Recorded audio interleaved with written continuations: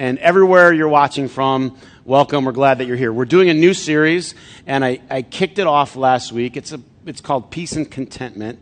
And if I can, I want to reread from Philippians chapter 4, just a couple of verses.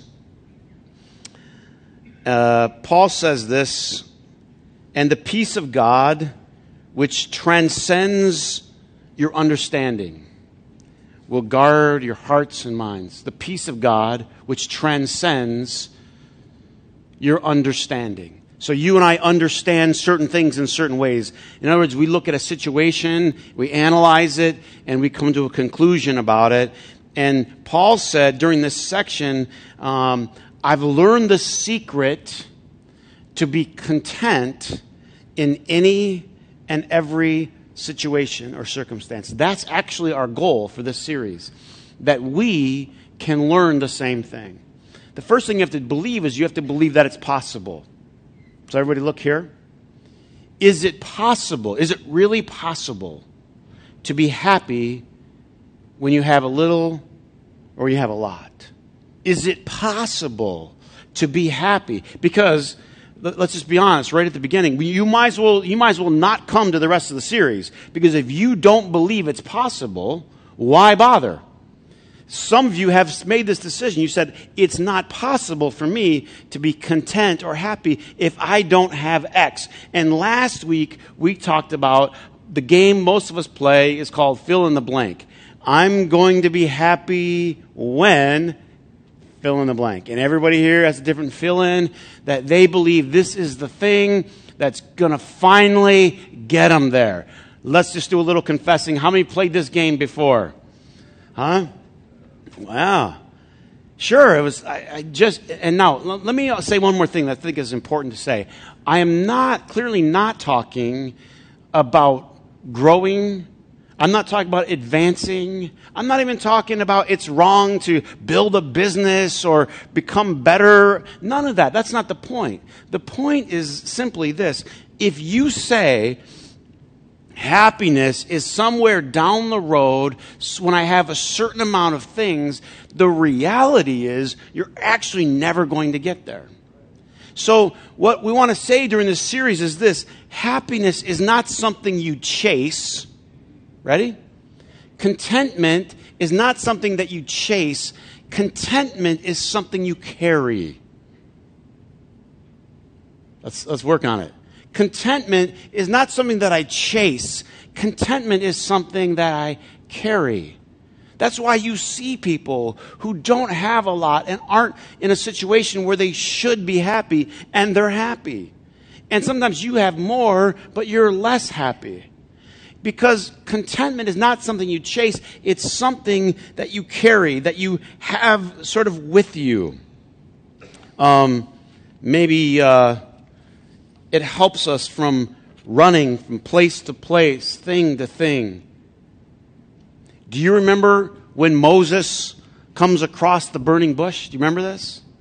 He comes across the burning bush. Now, Moses has been running from Egypt. He's out in the wilderness. And here's a guy that's definitely on the move. He comes across the burning bush. And he notices that the bush is on fire, but it's not consumed. And there's a voice that comes to him from the bush. And the voice says this, "Moses, take off your shoes. Remove your sandals. Where you're standing is what? Holy ground. It's special." Here's what I think happens to a lot of us. Most of us go through life with our track shoes on, chasing contentment. And what the voice is trying to say to us is, take your track shoes off. Where you are is actually a very good place. Where you are is actually, remember last week we did a visualization. We tried to imagine ourselves being happy doing dishes. How many of you did it? But you know what we learned? We learned that I had people emailing me all week. You know what? I actually was. I chose to be happy in that spot. So the place standing in front of where the laundry soap is. You know where the laundry soap is? That spot. Take your shoes off right there. and say, thank God for this spot right here. Thank God for this spot. It's holy. It's sacred. Now, I know some of you think of sacred places, and you were brought up this way, and I don't mean to I always ruffle people's feathers, and I don't mean to. I just want you to think. So if you don't like this part, just throw it out. But many of you grew up with sacred places. You came to this type of a building here. Well, it wasn't like this one, but anyway, you came to a church, and you were told, that is the Lord's... What were you told that? Now, even though the Bible clearly says that God doesn't live in a temple built by human hands, we missed that verse somehow along the way. But anyway, it works good because why? Because then people like me in authority, I can leverage the heck out of that, can't I? You got to get in here. If you're out there, you ain't getting the juice. So it's really plays to my advantage to actually keep you thinking the old thing. But the reality is, God doesn't live in any special place. You say, well, Chris, but why do I feel special when I come here? That's a great question. Or why certain places actually I feel the presence of God? Great question. You know why? Because in certain places, you train your mind better, or you focus your mind better. It's just that. There is no magic juice in building C in Walled Lake. There's nothing here, man. I'm sorry to tell you. It was built in 1960. The whole thing's falling apart. The roof leaks. I mean, it's a mess. But why? Because you train your mind. I've taken people to Israel before, for instance. And people will go there and will go to places that, maybe where Jesus walked or taught or whatever. And people get so emotional. And they're trying to figure it out. Like, is this place more special? And there will be people, they will line up to get into these, because they build churches over certain places. They build churches, massive things, over where special things happened in Jesus' life and ministry. And people will line up forever so they can put their hand in a certain spot. And honestly, it was claustrophobic, and I just went outside and had a coffee. Our team was in line, and do you love me still? It was claustrophobic. Anyway, I don't need it, but I get it. But it's not because there's some juice coming out of this rock. But why? Because their mind is trained. So you're here, and you're focused in a different way. You're with others that are helping you. And together, there's something special about A, being together, and B, focusing your mind. I just said, there are no sacred places. Moses was in the middle of nowhere. He goes, take off your shoes. That's a holy spot. Your laundry room is a holy place. And you didn't know it. Because special places... Here's the thing that would help us all. If we could all put away our pictures of perfect. We all have them, don't we? I mean, that's what our whole economy is built on. Pictures of perfect. You put magazines or in radio or television spots or all these places, and you see it, and it's usually like crystal blue water and a hammock, right there, and an umbrella. And you're like, that's where I'm going to be happy, right there, right? Or it's in a religious place. But the reality is, there are no special places. If you ever browse like the third and the fourth chapter of the book of Hebrews, you'll see this phrase over and over again. Today, today, today. Don't harden your heart today. Don't harden your heart today. As long as it's called today. God kept giving a promise for today. And this is what's so important. If you and I can settle once and for all that today in your laundry room is a good place and a good day. Can you, with me, say that today is actually a good day? That happiness or contentment or peace, not tomorrow, not next week, it's actually right here today, right now. The key was how you think. It's how you think about today. Not getting to tomorrow, not getting to a better spot, but actually retraining your mind to embrace today here. Take your shoes off. Stop chasing and start carrying. Ready? All right? I have contentment with me right now. Ready? 1, 2, 3. I have contentment with me right now. I do. I have it. So I ain't feeling it. All right, we're going to get to feeling it. All right? You just got to start by knowing you have it. You have contentment. Do you remember Jesus teaching about this? Remain in me, right? And you will bear much, what? Fruit. Let my joy be in you. The fruit of the Spirit is love, joy, peace. Why in John chapter 15 does it say remain in me? Most of us, you got to chase. You were even taught in church. You got to chase God. You got to get holy. You got to get somewhere. How many were taught this? You got to be a little bit more. And if you do a little more and pray a little bit more and attend, and get baptized a little bit more, or get baptized the right way. How many got baptized the wrong way and had to redo it? Come on. You did it wrong. No. Whatever it is. The blessing is always right around the corner. It's financial, it's spiritual, it's whatever. But if you could just get it this way. Jesus didn't say chase spirituality. He just said remain. What do you mean remain? That's so un-American. There's nothing to do. Isn't that frustrating? Just remain in me, and I in you. I'm already connected to contentment. I'm already connected to it. I'm already connected to Christ. Just remain. We don't know what to do with that, do we? You're taught work. You're taught that in the economy, but you're taught that in the church. You got to work. You got to do. It just says just remain. Don't chase. Take your shoes off. How about the story? You remember the story of Jacob? Jacob, he's out in the wilderness. Here's another guy that's running in life. Running and chasing. Running from something, chasing something else. Isn't that where most of our discontentment is? We're running from something and we're chasing something else. And he is in the middle of his run, and he's running and chasing, and he gets tired, and he gets to a certain spot, and this is what it says. And you can read about this in Genesis 28, but Jacob gets to a spot, and he gets tired, and he gets a stone for a pillow.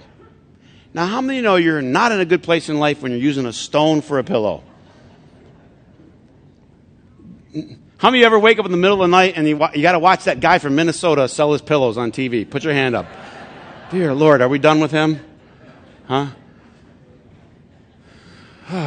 Not this guy again, right? Oh, no, the reason you're awake is because you don't have my pillow, right? And you got to have this pillow, and you got to sleep. And so when you're sleeping on rocks, you're in trouble. Paul goes, I learned the secret to be content in any and every situation. He goes through lists, by the way, being shipwrecked, left for dead, stoned, persecuted. Jacob's sleeping on a pillow, and he has a dream. And Jacob, in his dream, he sees this ladder and the messengers of God going up and down on this ladder. It's sort of somehow connected to where he thought God was. And so the messengers are going up and down on this ladder. And he wakes up and he realizes something. He goes, and this is the quote, surely God was here and I didn't know it. God was here, and I didn't know it. Everybody look here. If you can learn that sentence, that will change your life. You got your head on a rock? You got the worst imaginable situation? You're running. But you know what? If you can realize that God is here. But what? We didn't know it. We weren't aware of it. So what we've done is we've trained ourselves to think, I've got to be in a certain situation, I've got to be in a certain building, I got to go to church, I got to have this certain experience to meet God. No, in your laundry room, on a Tuesday, while it's raining, surely God is here. I just wasn't aware of it. So what's the key? What's the key? Awareness. What's the key? Awareness. Awareness. There's a great word. What a great word, awareness. You ever seen somebody that's not aware? Oh, it's brutal. Huh? You ever get on an airplane with somebody that's not aware and they got a backpack? Come on. And dude, you ever seen this? Completely unaware. I got to get my things. You're whacking people. They're ducking. People are grabbing their kids. And why? I'm unaware. I'm unaware. I don't know what's going on. Or I'm aware of myself. I'm unaware of my surroundings. A lot of us live our whole life unaware. Jacob wakes up from this. He goes, I didn't know it, but God was here. I just wasn't awake to it. Somehow, we can retrain ourselves to become aware. Somehow we can realize that we actually are already connected to Christ.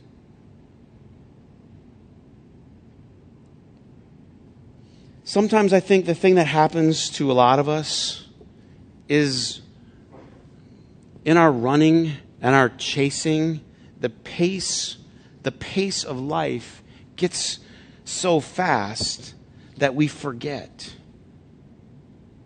But here's the thing. Paul goes, whatever is lovely, whatever is noble, whatever is right, whatever is good, think about these things.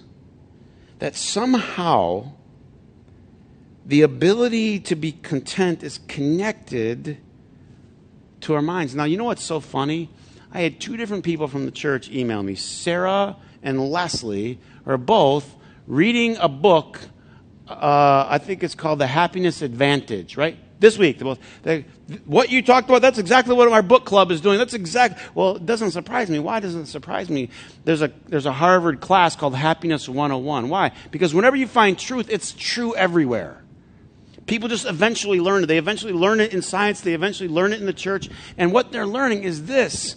Happiness is not a place, so you don't chase a place. Happiness is not something you chase. It's something you carry. Contentment. I'm at rest. I'm at peace. Do you remember God always had this promised land? It was a place of rest for them. But they couldn't enter it. They couldn't enter it. Why couldn't they enter it? The one simple reason they couldn't enter the place of rest, not because there was too much to overcome, because they didn't believe. They send in the spies, do you remember this? And they look at the promised land, and most of the guys come back and they go, oh, man, it's good. They get the whole camp together. They go, how is it in there? How is it? Oh, it's so good, man. It's like there's Krispy Kremes on every corner. And they're describing the food. They're describing how good it is in there. And they're like, it's so good. And they go, but there are these giants in there. We could never take that on. And we are like grasshoppers. So they saw themselves, ready? This is so important. They saw themselves as little grasshoppers. They saw everyone else as giants. Can I tell you what I think happens to a lot of us when we lose contentment and peace? We start comparing ourselves to other people. Look at that. Oh, look at that. And it would be good, but I'm just a little grasshopper. We could never. And so their mind, now, remember Caleb and Joshua, they tried to overcome the other spies, and they said, no, we can do it. We can do it. But no, doubt prevailed over faith. And you know what our big struggle is today? Doubt prevailing over faith. Us comparing ourselves to somebody else and say, oh, but look. Sometimes this even gets promoted in churches. Just think of yourself as a little nobody. Just a little doormat, just a little grasshopper. No, you're a child of God. You're a daughter. You're a son of God. So the key for all of us has something to do with how we think about where we are. Not getting somewhere new, but thinking differently about where we actually are. Then, because we're connected, because we're already connected, we're already carrying, because the fruit of God's Spirit is already in us, then now we can access what we already carry around. But here's the thing that I would like for us to think about. Today, as long as it's called today, that from this day on, you make a commitment to say, today is the day that I'm happy, and this is the place that I'm happy. Time and place. Ready? Here and what? Now. Here and now. You can settle that. When am I going to be happy? If you put a date on the counter, I'm thinking about, really, and I got a plan, 2028. I mean, literally, some of you, that's your plan. Like 10 years from now, you're thinking about being happy. Or it's a place. No. When am I content? Here and now. But you have to train your mind. What do I train it? I have to think about good things. I have to think about God's presence with me here. I have to be thankful for what I do have right here, right now. Retraining myself to think in a completely different way.